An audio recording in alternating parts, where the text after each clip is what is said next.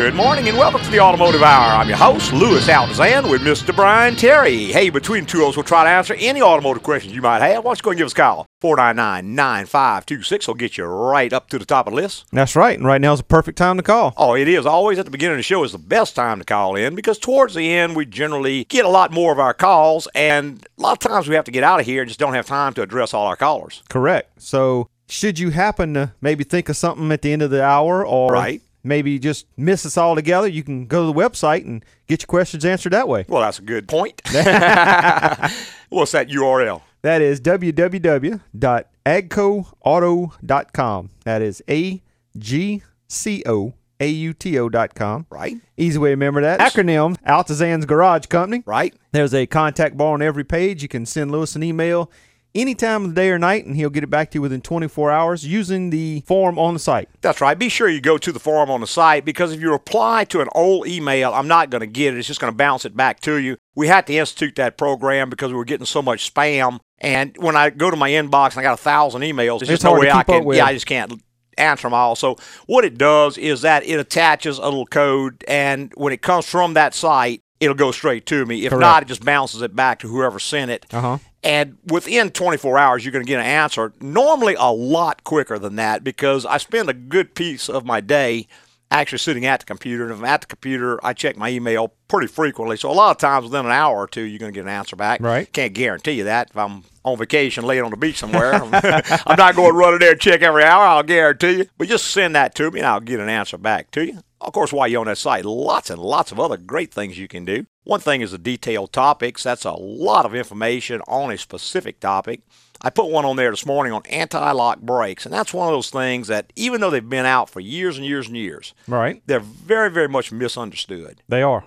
And so I put a lot more detail. I'd actually written an article earlier on them, but it was just sort of a little cursory how they work and what they do and what they don't do sort of thing. This is a much more technical piece in that it's going to be two parts. The first part gets into the wheel speed sensors, which is by far the most problematic part of the system. Right, and they are going through an evolution right now. So they are. The older cars used a sensor known as a passive type system, which was a glorified little AC generator at each wheel that produced a sine wave that was read by the computer. The newer stuff is going to an active type system, which is more of a Hall effects type sensor, which sends a square wave, which has the advantage of being able to be read down to a much lower speed. It can also determine direction so that when the car is backing, it can tell what's going on, which enables things like line lock, where the car can apply the brakes when you're sitting on an incline with a clutch in. That sort of thing will be possible with the new sensors that they're using. So real good information on that. Part 2 is going to go into the modulator and the valves and how all that works. Which is going to come on next Saturday morning. That will come on next Saturday morning. It'll actually show you how the valves are operated by solenoids, how they direct the fluid flow, what occurs when you go to an anti-lock stop. And this is the type of information you can use to diagnose a problem should you have one. Sure, and even just read it and get some more understanding of it in case you have to take your vehicle in to have this repair done. That's right. Now you know basically what the guy is talking about, exactly. So you can tell if he's telling you straight or not. You can tell who knows what they're talking about, who doesn't, because you're going to probably know as much as he does, or at least close to as much. But that's one of the things on there. Tons of other things. Now, one of the things I urge people to do when you go to the site is to go ahead and register, because that gives you other abilities on the site that just regular guests don't have. Right. That just proves that you are a human with an address. That's right. All that registration is you go in and you just give it your email address and you make up a username. It will send an email to that email address, and you just click the button to say, yes, I received this. And what that means is that a human being is sitting there and they do have an email address. So it's not like a spam bot just going out there throwing stuff out. Right. You can even register now using your Facebook login, your Google login, your Yahoo login, your Windows Live login, or an AOL login. So you don't even have to create a new login.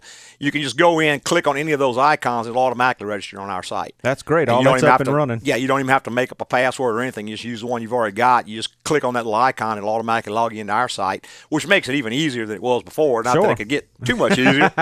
But once you log in, you're going to have a lot of additional abilities. For instance, you can use our reminder system where you can send a reminder to yourself. Let's say you want a reminder every 3 months to change your oil, or every 6 months to rotate your tires, or once a year to get a general inspection on your car. You can type in whatever you want, tell it when you want to receive it. It'll either email or text it to you on that date. And you can have it where it does it every year or 1 year or every week for 2 weeks. I mean, pretty much any way you want to format Configure it.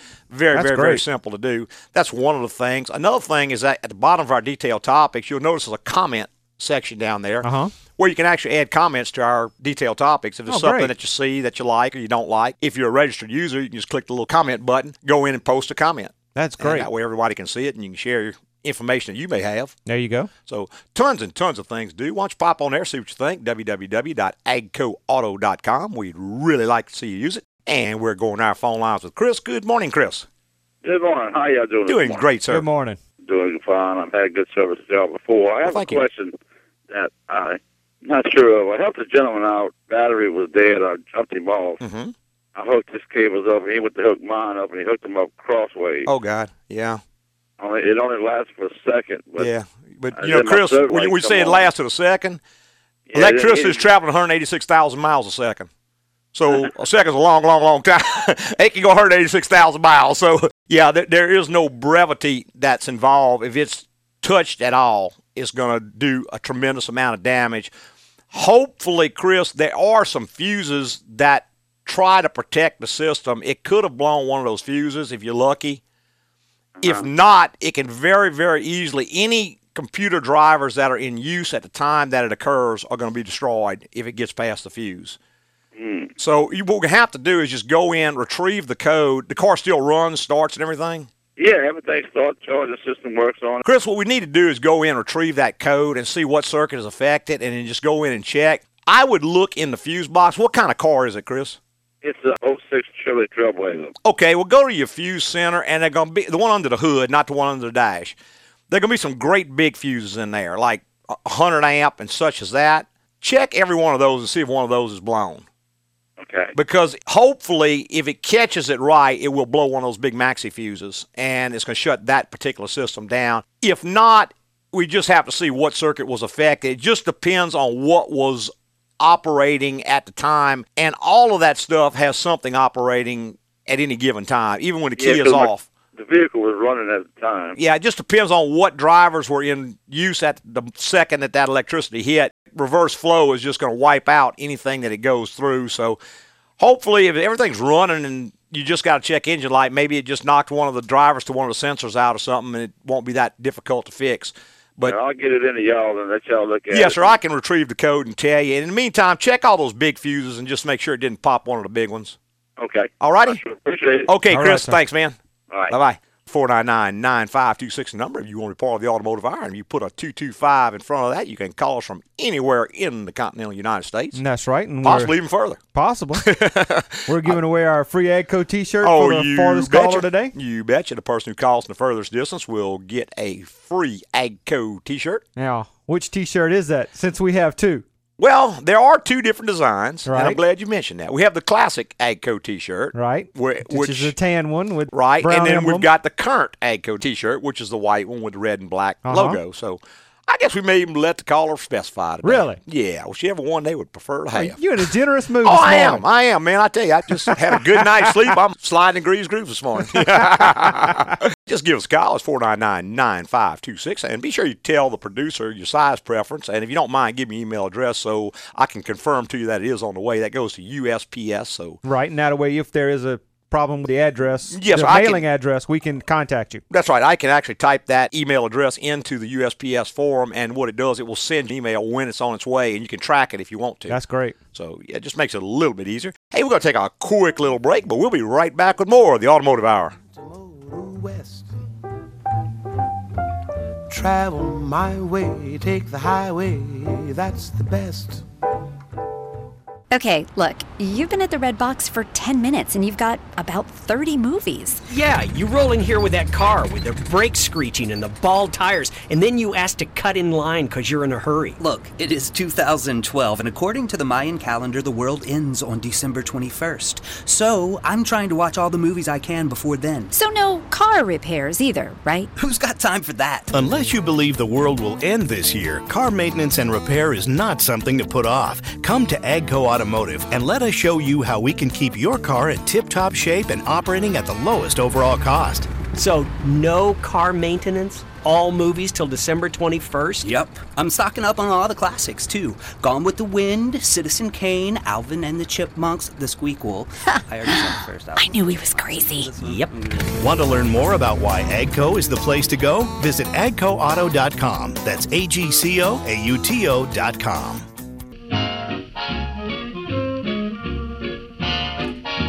Hey, welcome back. If you just joined us, the Automotive Hour. I'm your host, Louis Altazan, with Mr. Brian Terry. Hey, between tools, try to answer any automotive questions you may have. Why don't you go give us a call? It's 499-9526. And we're going back to phone lines with John. Good morning, John. Good morning, Louis. How y'all doing this morning? Doing great, sir. Great. Got a question for you. You've worked on it several times. Okay. I've got a 2001 Dodge Ram. Okay. The AC started not cooling real well, so Okay. had a friend of mine that checked it. He's a mechanic. Yes, sir. And he said it's leaking where you put the Freon in on the high pressure side. That's pretty common, John. Okay. And real easy to fix. Okay. Can you just change that fitting, Yes, or sir. do you have to change the whole line? No, you can change just a little straighter fitting. Now, you will have to evacuate the system before you do, because when you take it out, obviously it's going to, all the oil and the refrigerant's going to blow everywhere. You have to sir, 'cause evacuate I the system. called the local dealership, and they told me they only sold the whole line. I keep those in stock, man. We got an assortment of them. We change them all the time. It's Okay. just a little straighter, almost like a tire valve. It's just a little bit different size. But, yeah, we got them for all different kind of cars. Just Okay, vacuum it thanks. out, change it, and charge it back up. Sounds good. I'll be making an appointment. Okay, John. Thank you, Thanks, Louis. man. Yes, sir. Bye-bye. Bye. 499-9526 number. If you want to be part of the Automotive Hour, we would love to have you. That's a very common leak spot on air conditioners, or those little charge ports. Right. And a lot of times those get overlooked, because many times when you have the car in the shop, the first thing they do is take those caps off and screw a set of gauges onto the cap to check the pressure in the system. Correct. Well, while the gauge is on there, it's not leaking because it's sealed to the gauge. Uh-huh. And they check the whole system over and Can't say, find well, we anything. don't find a leak. Then they put it back together, put the cap on, give it back to you, and it starts leaking again. Right. And it's a little charge port is leaking. We change those very, very, very frequently. In fact, on some vehicles like your General Motors products, we almost change those every single time we open the system. Because of the high failure rate. They're very inexpensive, probably $4 or $5, and they fail an awful lot. In fact, just accessing the system with the gauge, pushing them down and opening them, many times result in them leaking. Right. That is a part that is actually designed to come out because it is threaded. Right. Like Lewis was saying, it looks almost like a tire straighter valve. Right. But it's a different material and it's made a little different size. Right. So you can't interchange the two because Right. a regular tire straighter valve will not hold the pressure that the air conditioner straighter valve will Well, hold. yeah, it has to hold about 300 pounds of pressure. A tire's Right. designed to hold about 50 or 60 pounds. Correct.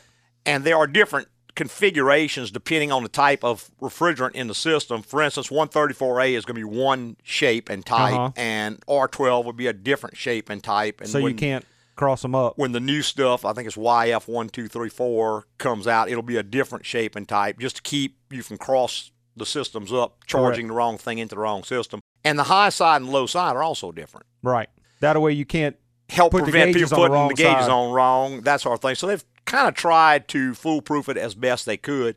But, yeah, those do leak an awful lot. Now, that may not be available from a dealership. I'm just not sure, but they are certainly available on the market. So that's one of the things to check for. And that's what I've always kind of called a logic flaw. And logic flaws can really, really cost you a lot of money because it's just not thinking in a proper way. For instance, you go in to check the air conditioner with the gauges on it. You do not find a leak. So you say, well, there is no leak. But what you don't realize is that you have made a basic change. You've taken the cap off and you've put a gauge on. So something has changed. Correct. So what you really know is that there are no leaks other than where your hose is attached. Right. But you don't necessarily think of that. And it's so silly when you see it in that light. But when you're in the experience, I guess it's more difficult to see. I know we had a lady who came in one time, and she said she was told that she needed a new engine in her car. Okay. And I asked why, and they said, well, because it keeps overheating, and they can't find a leak, so it must be either a cracked head or a blown head gasket, and the car wasn't worth that much repair, which kind of sort of makes some sense maybe, except that what we found was the radiator cap was bad. And what the mechanic was doing is he took the radiator cap off, he put his pressure tester on, pumped the system up. Well, there was no leaks that he could find. Right. So because he could find no leak, he assumed it must be a leak I can't find, which would be the head gasket or a cracked head, and he profess that was the problem without looking just a bit deeper or questioning his methods. And again, just a logic flaw. Right. It's easy to do, and that's why, as a general rule, older mechanics make less of those just because they have more experience. A younger mechanic is more prone to doing that. I'm not saying necessarily any one given young mechanic will be more prone than any one given older mechanic, but as a general rule, the more life experience you have, the less likely you are to make those type of mistakes simply because you made them all already. Right. You've already learned You've already them. learned that. And another classic example that I had, a guy called me once many years ago with a brake problem where he was eating up the front brake pads very rapidly. Uh-huh. And he said he had changed the calipers, he had changed the master cylinder, he had changed this, that, and the other. And I said, well, how are the rear brakes doing? Well, they're fine. They look like brand new. Well, they look like new because they're not working. Exactly. Oh, you think? Well, yeah. And the front's doing all the stopping. Yeah, the front's doing all the stopping, so it's wearing it out. And he was tearing the front up looking for a problem that actually existed in the rear. Correct. Never made the connection that because the rears weren't wearing, they weren't working. Right. And the front was doing all the stopping, so he was looking at the symptom of the worn front brake pad, so he kept going to that. He spent literally $1,000 on stuff he didn't need, whereas the problem was actually in the rear. Uh-huh. Another example might be on a brake pull where you hit the brakes and the car dodges into the other lane. Let's say it pulls to the left. Well, some people would say, well, let's look at the left side of the car and see what's wrong. Because it's grabbing and pulling that way. Right. Actually, the problem is very likely on the other side is not working, so the wheel that's braking is going to pull you that way. Exactly. So we see that quite frequently. There you go. That comes from experience. Yeah, it's just a logic flaw where you're not thinking through all the possibilities, and you can easily make a mistake that can cost a whole lot of money, especially today because parts are so expensive. Well, you get off on a tangent and start swapping parts out. Well, money and time. Yeah, and time to do it. Well, you can eat up some time. Oh, yeah, and that's where do-it-yourselfers are really behind the 8-ball on that kind of stuff because they don't have all those experiences. Right. Most folks, even an active do-it-yourselfer, may fix his car 2 or 3 times a year. Uh-huh. And that's just not a whole lot of experience. And when you get something like that, it can really cost you a bunch. I remember back not very long ago, we had a guy come in, the classic example, the brake pull. Car was pulling to the left, and he had changed the caliper, the rotor, the pads, all that sort of thing on the left-hand side. Uh-huh. Car was still pulling. He just couldn't figure it out, and he was thinking of changing the master cylinder. And I said, well, hold up now. The master cylinder applies both front wheels equally. Correct. So if it was a brake pull, it would not be on one side. And he said, well, I hadn't thought of that.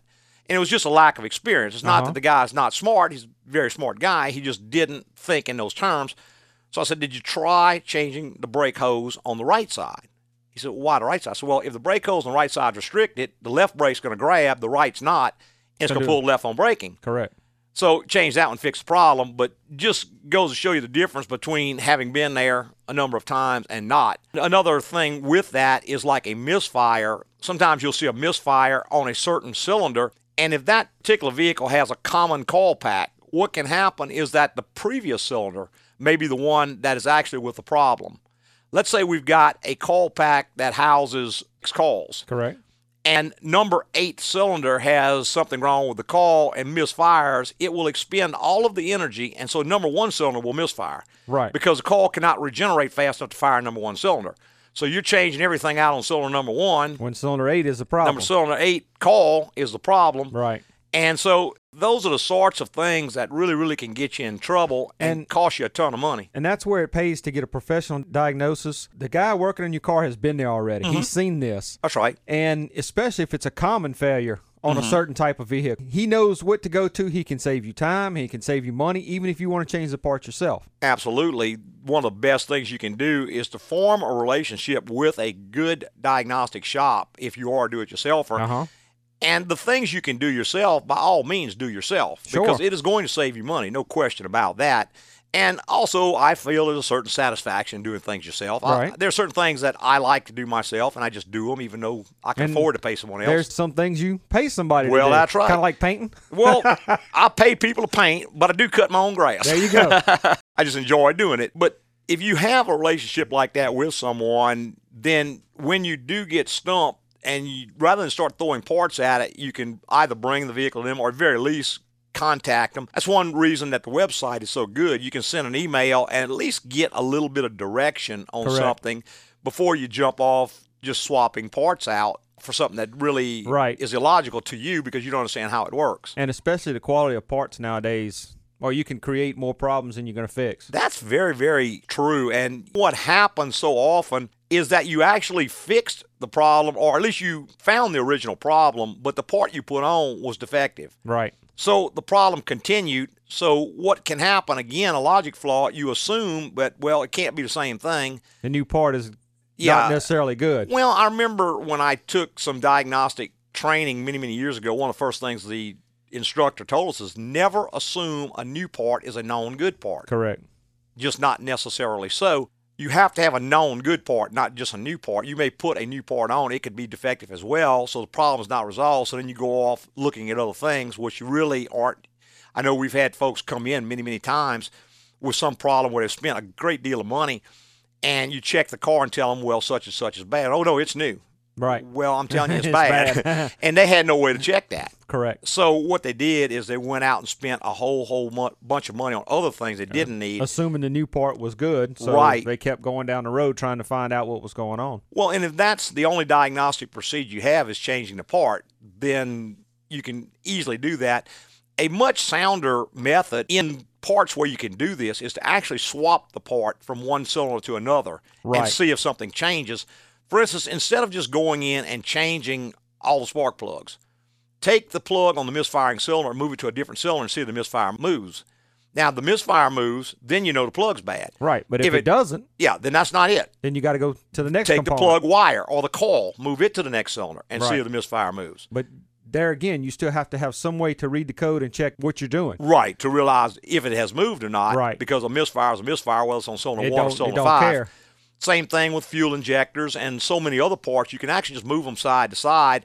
Far, far better than just going and buy new ones. Oh, definitely. Because if you go and you buy a new one and you happen to get a defective one and you swap it and it's still missing, you're going to assume that that wasn't it. So you're going to keep going, changing parts that don't need to be changed, spending money you don't need to spend. Well, that's right. So I guess the point of the whole discussion is just you can't always trust your logic. You have to back up sometimes and get a fresh perspective.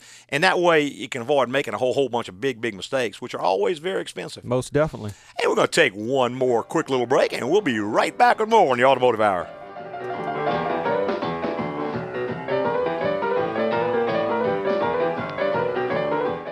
Clint, what's with the huge crate? My 120-inch Platinum 3D TV. Splurging, huh? Putting it all on the credit card, and since the Mayan calendar predicts the world ending December 21st, I'll never have to pay it back. That would explain the giraffe and elephant in your backyard. Have you thought about fixing your car, buddy? Your old one is in pretty bad shape. Leaking oil, screeching brakes. My car can make it to December. Plus, I need money to complete my set of life-size Star Wars action figures. Yoda is an expensive one, he is. Unless you believe the world will end this year, car maintenance and repair is not something to put off. Come to AGCO Automotive and let us show you how we can keep your car in tip-top shape and operating at the lowest overall cost. You know, if your car won't run, you can always ride your elephant. Great idea. Let me Google elephant license. Okay, you know I was joking, right? Want to learn more about why AGCO is the place to go? Visit agcoauto.com. That's AGCOAUTO.com. Loud noise of the river to right. Don't mind it cause the man with the whiskers has a lot behind. Hey, welcome back. If you just joined us, it's the Automotive Hour. I'm your host, Louis Altazan, with Mr. Brian Terry. Hey, why don't you go give us a call? It's 499-9526. Of course, area code 225 in front of that will get you to us from anywhere in the continental United States. That is correct. Just go ahead and give us a call. Again, the caller from the furthest distance will get a free AGCO T-shirt sent to him. So of your choice? Of your choice. Hot dog. This week on. This week. Unless you want to hear me and Brian sit here and talk to each other for the rest of the hour, we can do it. But just soon not. You were talking during the break about all the rain we've had. And, of course, a lot of folks around the United States are having a drought right now. But, man, we have just been having a ton of rain in this area. Yeah. And it's coming all at one time. Oh, yeah. 5, 4, 3 inches of rain in an hour. I heard the other day, up to 5 inches of rain in an hour. Yeah, somewhere in Livingston. Yeah, it really gives you a ton of flooding and roads that are full of water. Right, boy, it goes under quick with that kind of downpour. Oh, yeah, I saw a puddle the other day with about 3 cars sitting in it. So it was more than a puddle. Yeah, man, that's what you call a big, big puddle. That's it. I see all our lines lighting up now. We've got Ray online. Good morning, Ray. Good morning, Louis. How are you this morning? Doing great, sir. Good morning. I got a 2002 Grand Cherokee, a Jeep. And got a peculiar situation. If I have the air conditioning running and I turn the windshield washers on, I get a real musty smell in the car. And now yesterday we went to New Orleans and back, and I had a lot of water come in the car down into that area. I know that there's an air intake for the air conditioning and the heater. Right. Does it also maybe have a drain that could be plugged up? Well, yes, it does, but the thing that gets me a little bit, Ray, is why does it only occur when you put the windshield washers on? Yep. What occurs to me there, Ray, there are some rubber hoses that run up to the hood, and they are routed on top of that cowl. And if one of those hoses is leaking, what you may be doing is actually pumping that water down either into the cowl over on top of the motor somewhere where it's hitting the exhaust manifold and evaporating and making that musty smell, which is sucked in through the cowl. Right. So I would assume that is the only way that it would only occur when you use the windshield washers. Do the washers still seem to squirt pretty well? Yeah, they squirt pretty well. And again, like I said yesterday, we must have had a cup of water come in the passenger side, right in the vicinity of where the air conditioning unit sets. Yeah, I'd see that could be two separate problems, right? Did the water that came in the other day, was that without using the windshield washers, or that? Yes, that happens without using the windshield washers. See, that's probably two separate problems. I think the issue when you're pushing the washers and you're getting the smell, that's got to be something spraying out of that washer bottle, one of the hoses busted or something like that. All right. Now, the water coming into the vehicle on a Jeep Cherokee is almost always one of two things. Either the cowl, which is the area under the base of the windshield where that grill is full of leaves and it's plugged up little drains and it's overflowing into the car, or it could be the evaporator case is leaking on the floor. They're both pretty common on that vehicle. Okay. What you can notice, Ray, if you can bear to go without air conditioning for a little while, 2 or 3 days, and see if the water dries up, then you'll know that's it. Or if it only seems to happen when you have a rain, it's more likely the cowl vents are plugged up. Yep, that's what I thought. It only happens when it rains. Yeah, go out, raise the hood, take the windshield wipers off, see if you can get that cover off, and see if it's not a bunch of leaves down in there. The drains are going to be off either side, closest to the fenders? Way off by the fenders. So you have to dig your hand up in there and kind of get them out, clear them, and then take a hose or something and wash through there until it runs out under the car. All right, Mike. Thank you, guys. I appreciate it. I know you could help. Here you go, Ray. Thanks a lot, man. Bye-bye. Bye-bye. All right, 499-9526 the number. If you want to be part of the automotive hour, we would love to have you. And we're going back to our lines with George. Good morning, George. Good morning. Good morning. You got 2 air conditioning questions in a row, I guess. Yeah, that's good. Can y'all talk a little bit about maintenance for air conditioning? I have a 2007 Mercury Grand Marquis, and it has not been serviced. I don't know if air conditioning, are there certain symptoms of certain things that are wrong with the air conditioner, like it's cooling, but it will slack off and then it'll cool, but come back on. But we have not had it serviced. And I don't know, George, there is no periodic service on an air conditioner other than you can occasionally clean the condenser is a really good thing to do. You can check the tension and the condition of the belt, the drive belt, and you can check the efficiency by measuring the input and the output temperatures. Other than that, it's a sealed system and no service is required. And there's not something that just needs routine attention. Unless you have a problem. Now, it sounds like you probably do have some particular problems there. The most important thing to remember, George, on modern air conditioning, there's many things that can cause those kind of issues other than just the refrigerant system. For instance, this will stop cooling for maybe 30 seconds, and then you can feel the cooling come back. What brings that on? Is it like when you accelerate, or is it after you've driven a long distance? Is it the first thing in the morning? Actually, I haven't noticed that. You can just be driving along, and all of a sudden, you just feel the air conditioning stop. Does it quits blowing, or it quits blowing cold? It quits blowing cold. Okay, but it's still blowing. No, fan, I believe, is still going. You can feel air still coming out, but the air gets warm? Yes. Okay. Real important that you get that straight, George. If not, if you report the wrong thing to a shop or even to me, you can get the wrong answer. See, you've got the cooling side of the system is one thing, and then the blowing side is a whole different issue altogether. So if it is still blowing at the same intensity, nothing changes there except it starts to warm up, most likely the compressor is cycling off. And there's a number of reasons why a compressor can cycle off.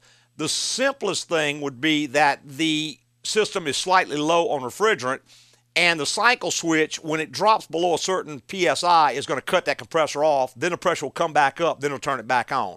That sounds like the That's the simplest thing. Well, but not necessarily, because it can also, under certain conditions, the evaporator core can freeze. And now it's going to quit working when it freezes. In a few seconds, it'll thaw out, and then it'll start blowing again. or the compressor clutch can be slightly slipping, generate a lot of heat, and disengage. See, what we would need to do is to get you to try to figure out if there's any kind of flow to it. In other words, after I drive 20 minutes, this occurs. Or this always occurs, blah, blah, blah, whatever it be. So kind of keep a little mental note of when it's occurring, and that's going to send you to the right area to start checking. Very easy to diagnose when it does it, because all you have to do is go out to the AC compressor while it's not working, put a voltmeter on that lead. And if you can detect voltage there, then we know we're getting a signal and command to it, so we know the problem is inside the clutch itself. Doesn't mean the clutch is bad, but we know that's where the issue is, so we just have to solve that. Now, if there's no signal to the clutch, then it's a whole different issue, you see. Then we could go to the cycle switch. We could check that. We could check some different things, the relay. There's a lot of parts that can cause that. We just need to kind of catch it doing it. How often does it occur, George? It seems like it occurs more when the car is real hot and you drive for a minute and it'll go off. But it occurs like every day or every week? Or it's been occurring. It just started this summer doing that. If it occurs every day, George, that'll be pretty easy to find. And the first thing I think I would do if I were working on a car is I would check the level of refrigerant in the system. And that's a little bit different than it used to be. It used to be you could stick some gauges on and say, yeah, it's low, or no, it's not. But the modern cars like yours have a variable displacement compressor, so you can't do that any longer. What you have to do is actually evacuate the charge out and measure it.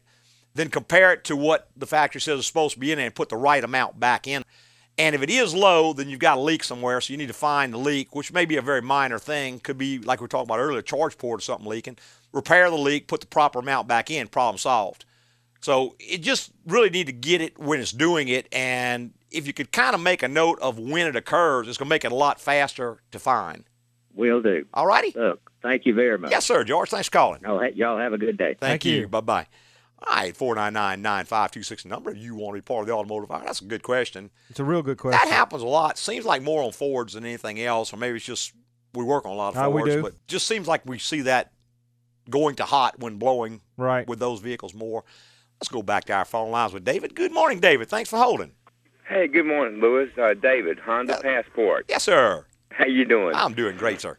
Look, I just want to let you know everything is great with the vehicle. It's running good. All right. And just wanted to add to your listeners that talking about having a relationship with a reputable company, I want to read this to you. This is off of your invoice. Okay. We bought a brand new computer for this vehicle. Cannot be reprogrammed with available information and tooling. Honda no longer supports this unit. Programming not available. Implement best possible aftermarket workaround. Modify working harness to supply false input. Okay, you fixed it. You could have easily told me to go away. I can't do anything with it. Oh, I'm not going to do that. Well, I just wanted to let your listeners know that you went to the end part. Well, thank you. I mean, we bought a brand new computer. You could have easily said, well, here's your computer. I can't program it, but it's yours. Here's $1,100. Well, we wasn't going to do that. So I just want to let these guys out there listening know that you are more than fair. Well, thank you. And I'll see you next time around. Okay, all right, Dave. sir. Appreciate you calling. Thank you much. Bye-bye. 499-9526 number if you want to be part of the automotive hour. That's David. We had gotten a computer because the idle was no longer being controlled by the computer on his car. Honda sold me the computer and then said, well, we no longer supply the programming information for that vehicle. Okay. So, man, I spent, I don't know. Hours. Hours and hours and hours trying to retrieve this information. It just couldn't be had. So, luckily, Jeff figured out a way to actually work around it and put a false input that actually fixed the problem. So we got his money back on the computer, so he didn't have to pay for that, and we got the car fixed. So yeah. Thank goodness, boy. But that was a touchy situation. But got it. That's right. Just kind of the way it goes sometimes. Yeah. Hey, we're going to take a quick little break, and we'll be right back with more in the Automotive Hour.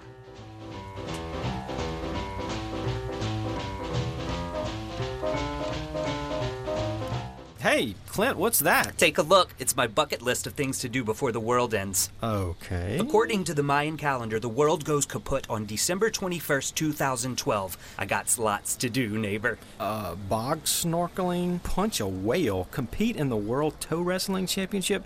I see Meet Julia Roberts is scratched off. Yeah, got her autograph, too. Really? Well, it's on the restraining order. Hey, shouldn't repair my car be on the list? What? Your brakes, they're constantly squealing, it shimmies and shakes and leaking oil all over. I think I can make it to December. Unless you believe the world will end this year, car maintenance and repair is not something to put off. Come to AGCO Automotive and let us show you how we can keep your car in tip-top shape and operating at the lowest overall cost. Hey, isn't this one here illegal? Not in Tijuana, my friend. Want to learn more about why AGCO is the place to go? Visit agcoauto.com. That's AGCOAUTO.com. Hey,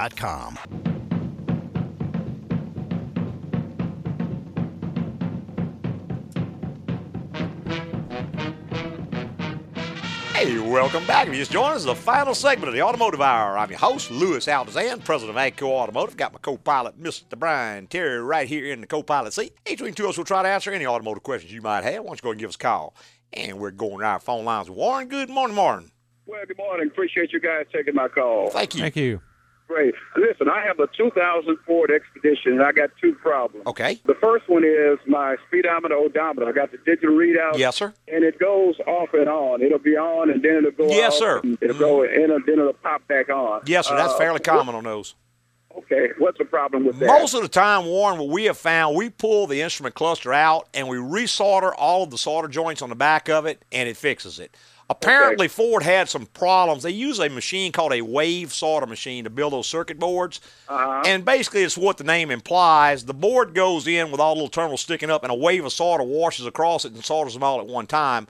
Okay. If they don't have the temperature exactly right or they don't have the mixture exactly right, it makes a brittle joint, which works for the warranty period, and then it gets a little crack in it, and it starts this intermittent dropping in and out. If you manually go in and resolder all the joints, a lot of times that will fix it. And I can't guarantee you for sure because you could have another problem, but that fixes an awful lot of them, Warren. We do that quite a bit. It takes about an hour and 15 minutes, hour and 20 minutes to do it, so it's not terribly expensive.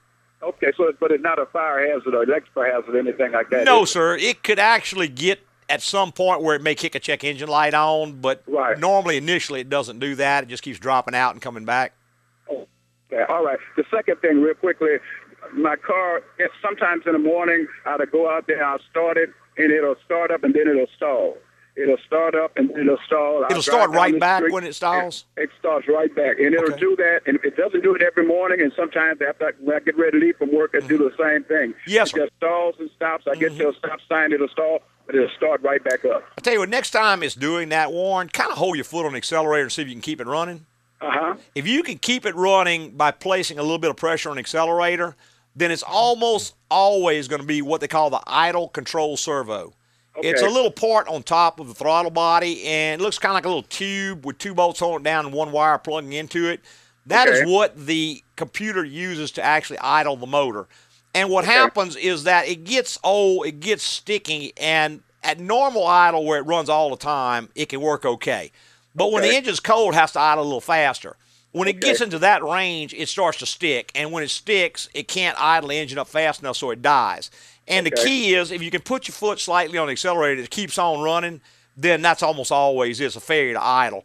Now, if you put your foot on the gas and it dies anyway, then that's going to be something else. We're looking at like a crank trigger or something like that that's dropping out. But almost always, it's that idle control servo with those symptoms. And that's fairly easy to change, relatively inexpensive part. And idle control. Idle control servo. Say that last part. Servo, and some people will call it a servo, some people will call it a valve, some people will call it a motor. They call them all kind of things depending on what dealership you're dealing with. But it's just a little valve that opens up and puts air into the throttle body, and when air gets in, the computer sees it's getting too lean, so it adds fuel, and when it adds fuel and air, the motor speeds up. Okay, great. And you guys do that, of course? Yeah, absolutely. Yes, sir. Okay, we may bring it by to let you take a look at it for us. Sounds great. I appreciate it so much. Okay, Warren, thanks, man. All right, bye-bye. Bye-bye. 499-9526 number. If you want to be part of the Automotive Hour, we would love to have you. And we're going back to our phone lines with Bruce. Good morning, Bruce. Good morning. Good morning, Mr. Bruce. How's it going? Doing great, sir. Just got a question for you. When you going to get somebody back on the show talking about the old cars? Because I'm kind of still stuck back in the middle 80s. There you go. I'm actually working on that right now. In fact, it's funny that you asked. Harvey and I were talking the other day, and he came across a bunch of old Automotive Hour shows from about 10 years ago that he had recorded. And these are hitherto unknown programs. So Right. I've got about a year's worth of those, which is about 50 shows. And I'm actually working on editing those right now. So what we're going to start doing is when we go on vacations and stuff like that, we can't do a live show, I'm going to rebroadcast some of those old 10-year-old shows from when Harvey and I were on the program. Well, I need them further back. Well, I tell you what, I'm going to see if I can't get Mr. Bob McCarron on. We had him on about the old Fords a while back. Right. I'm also going to see, this is actually the 100-year anniversary for Chevrolet. I may see if I can get an old Chevrolet expert on and do a program on that. Oh, that'd be great. Yeah. All right, thank you. All right, All Mr. right, Bruce. sir. Thanks for calling. Bye-bye. 499-9526 is the number. If you want to be part of the Automotive Hour, if you've got a question about a car or comment or something you'd like to see on the Automotive Hour, why don't you go and give us a call? Still got plenty of time left. Sure, we'll discuss it. That's it. We discuss anything. There you go. A while back, we were talking about the Chevrolet brothers Uh-huh. and so on and so forth, and I've done a bit more research in that. And the one that sort of intrigued me was Arthur Chevrolet, Okay. who actually died in Slidell, Louisiana. Right close to home. Yeah, so I went to the archives and pulled a copy of his death certificate because I just couldn't leave well enough alone. Being a gearhead, I got all the details. Gotta know. Yeah, so I got to find out the address where he died. I'm going to have to go by there and see the place. Yeah. But yeah, fairly young fella. He and his wife were living in Slidell, and for some reason he ended up, I guess, got depressed or whatever and ended up committing suicide. Really? And yeah, it just sort of intrigued me how a fella gets to that. But all three of the Chevrolet brothers came from Switzerland to the United States and did very well initially. Right. Louis Chevrolet is a guy who actually started the company. He was a race car driver. They were all involved in racing in one shape or another, or engineering. Uh-huh.